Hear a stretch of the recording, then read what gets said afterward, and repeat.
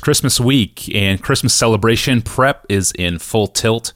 And today we have an urgent planning question from a woman named Lonnie. Dear Pastor John, I'm so grateful to God for your ministry and the work he has done for his kingdom through you.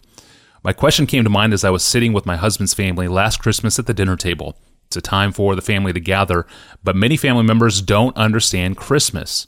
How do I evangelize at Christmas dinner with my unbelieving family? Is it the wrong time and place to try to proselytize people who I only see a few times a year? Where's the line of not shoving the Bible down their throat, but sharing my love for Jesus with people who could be going to hell when it's socially unacceptable to bring up something potentially controversial at a special time like Christmas dinner? And if you were to take this opportunity, what points would you stress? Pastor John, what would you have to say?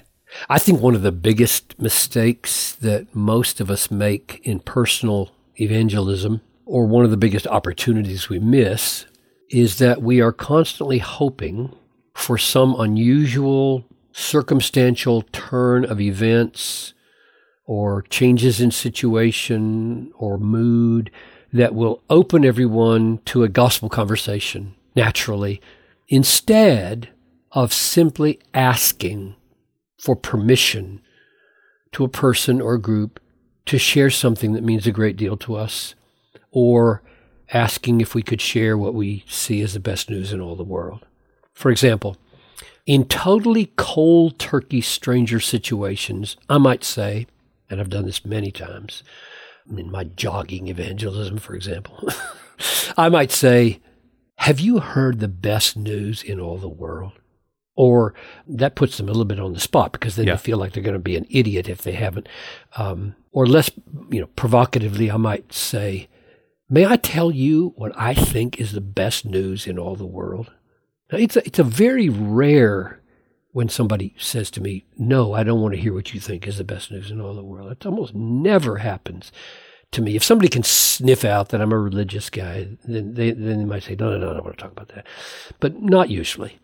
Now, when they say yes, I just tell them in a sentence or two that God, the creator of the universe, sent Jesus Christ, his Son, into the world to bear the punishment for my sin so that I could be forgiven and live forever in happiness with him, something like that. And I see where it goes from there. Just, who knows? Yeah. I mean, they may say, yeah, I've heard of that, blah, blah, blah. Or they might say, no, I've never heard that. And then you might go further.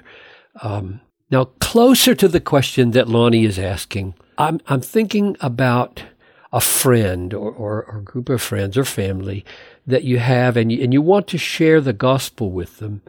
You keep waiting for a situation that feels natural and doesn't come.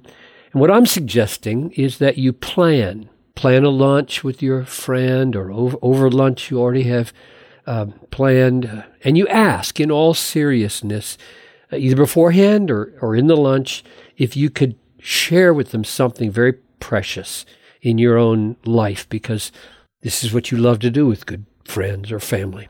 This is the furthest thing from shoving the gospel down someone's throat. You're asking for permission. Now, with regard to Christmas dinner, or all kinds of things that happen when families get together besides dinner, that's a principle I would commend. Of course, so much hangs on the nature of the relationships, what they already know about your faith, whose house is it that you're eating at, what's the spirit or mood of the day, how hostile are they? All those things will affect how you approach this. If it's your house and you're providing the hospitality and you're providing most of the meal, then it's not at all presumptuous to pause at the beginning of the meal and say something about the meaning of Christmas for you. There are all kinds of things you can do. If it's just before the meal, it can't be long, of course. Everything's going to get cold. You might sing a familiar carol that even unbelievers know, and that maybe you print it out for everybody, lay it on their plate. And then you pray at the end, and you give thanks in your own prayer for what Christmas means for you, and that's it. You see whether it goes any further than that, but that's a prayer. It is not that unusual over a meal at a holiday. Or there may be other possibilities in the day. I would stress that. Or Christmas Eve, where you suggest various things. You might be surprised that people really would like to do something more meaningful than watch football. I mean, of course, they may want to watch football, but deep down, even those who are not Christian would like something significant to happen once or twice a year in their lives that has a little more meaning than what's on television. One possibility to suggest is that you maybe read a lighthearted story like, my wife read this every year for several years when our boys were at a certain age, The Best Christmas Pageant Ever, which is a funny story that takes a really serious turn at the end. You can find it online. You can read it in 20 minutes, half an hour, the best Christmas pageant ever, maybe even less than that. Another possibility would be to start a tradition in your home and maybe invite others to watch the movie, The Nativity Story. It's really well done. I mention it just because it's a tradition at our household. We just do it.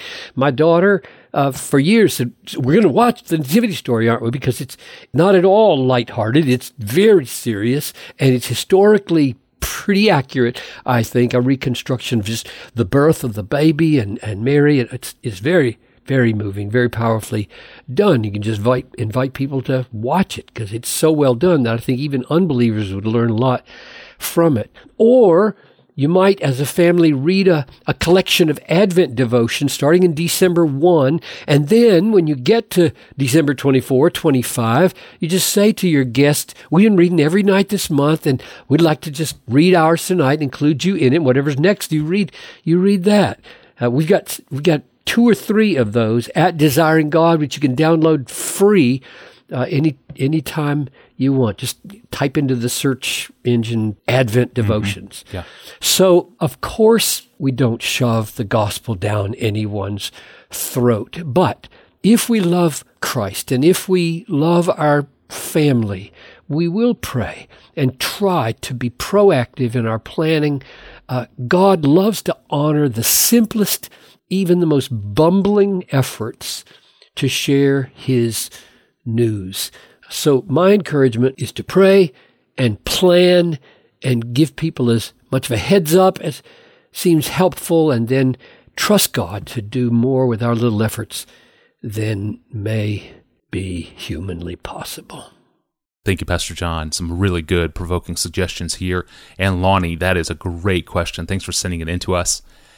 And wherever you're listening in the midst of your day, thanks for joining us. Be sure to subscribe to Ask Pastor John in your favorite podcast app, in YouTube, or in Spotify. And for our episode archive or to submit a question of your own, go to desiringgod.org/Ask Pastor John.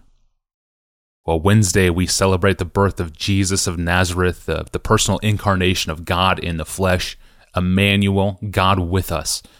So why did Christ enter this world? What was His goal? We'll do our part to share the good news of Christmas with others.